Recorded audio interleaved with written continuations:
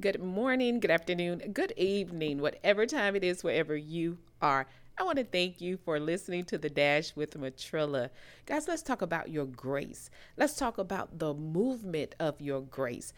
Grace is yours. It doesn't matter what you've done in your life, how many times you've fallen down, how many times, you made the wrong decisions.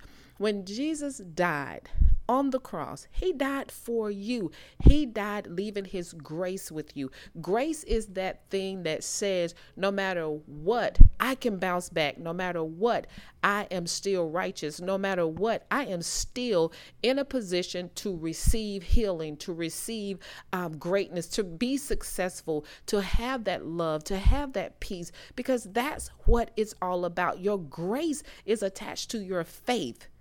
Work your faith and your grace will, it'll work for you. It'll move for you. Grace is that thing that doesn't stand still. Grace doesn't judge you. It doesn't say, hey, you did this and, now I'm done with you. That's not how God works. God gave you his love, gave us his love. His love is real. He didn't do like, most people that say, yeah, I love you. And then the minute you do something, they said, oh, I don't think I could love you anymore. That's not how this works. So the sooner you get this in your spirit, that the mercy and grace of God is there for you. You don't have to put on this show or act as if though you're someone else. Just be yourself and know that his grace is sufficient. But because his grace is sufficient, here's one thing that you must understand. His grace is definitely sufficient, but you've got to use your faith. You guys know I always talk about using your faith. Utilize your faith for what it was designed for. Your faith is what moves grace. It is not that we are having faith, in something, having faith in a good family, having faith in a good business deal, having faith in a good marriage, having faith in, a peaceful life, and that we're going to move God.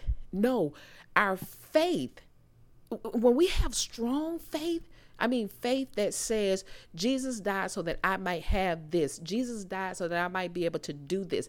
That type of faith moves us into a position where we line up with God's word, line up with what, God's word says about us, who we are, what we can do. Stop allowing people to tell you how to live your life, and when I say how to live your life, stop allowing people to tell you that, oh, if you don't fast 100 times a day, or if you don't pray 50 hours in a week, you're not going to get this, you're not going to do that. This is not a performance. This is a relationship. And as long as you have a relationship with the Lord, I promise you, and I'm telling you, I promise you, everything that you need will fall into place. But you have to have a relationship. Get your relationship in order with God. Get your relationship back on track. Yeah, you may have fallen down. I've been there. You may have had those moments and those days where you just like, I can't even get out of prayer right now. I don't even know what to say in a prayer. Only thing I can do is wave my hand and just say, Guess what?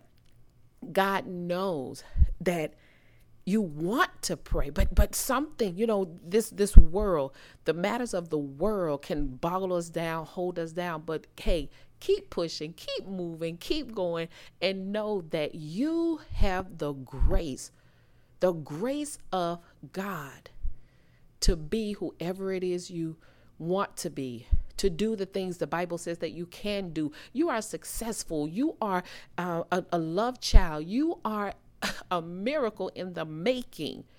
Act like you are. Believe that you are. And I promise you, before you know it, that grace will be running behind you in such a way that all you can say is, it is by the grace of God that I'm able to do this. And guess what? When you're here's a good nugget, and hold on to this for the rest of the year. When you find yourself in situations that you don't know what to do, when you find yourself in places and you don't have an answer for it, just think of it this way.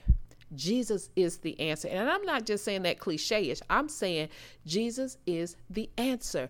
He died for everything that you are looking for. He died for your happiness. He died for your peace. He died for your understanding. He died for you to have a successful life. He died so that your family will be, saved. He died for your healing. He died for you. So keep that in your spirit. Just know that Jesus is the answer. It may not look like things are lining up right now, but I promise you, if you stay in that vein, you will soon find out that everything that you allowed to hurt you, to bring tears to your eyes, you will find later that it wasn't even worth the tears. It wasn't even worth the worry.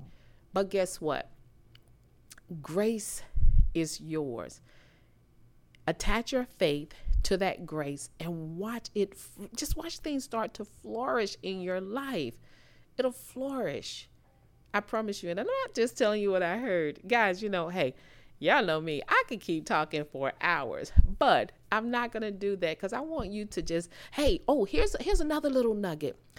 Look at it this way. Start examining everything that takes place in your life, whether it's good or bad. And even the bad things, even the things that have hurt you, even the things that have brought confusions to your life, and the people who have, stabbed you in the back, gossiped about you, whatever it is, put them in the category of gym workout. They helped you build your muscle, build your spiritual muscle, and those things help us. They're not there to hinder us or to destroy us. We just got to know how to approach it and how to line it all up with the word of God. Hey, that's my spiel for today. You guys know what I say. Never give up on your life.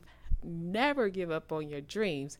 And never give up on God. And yep, the victory still belongs to Jesus. You better have a great day.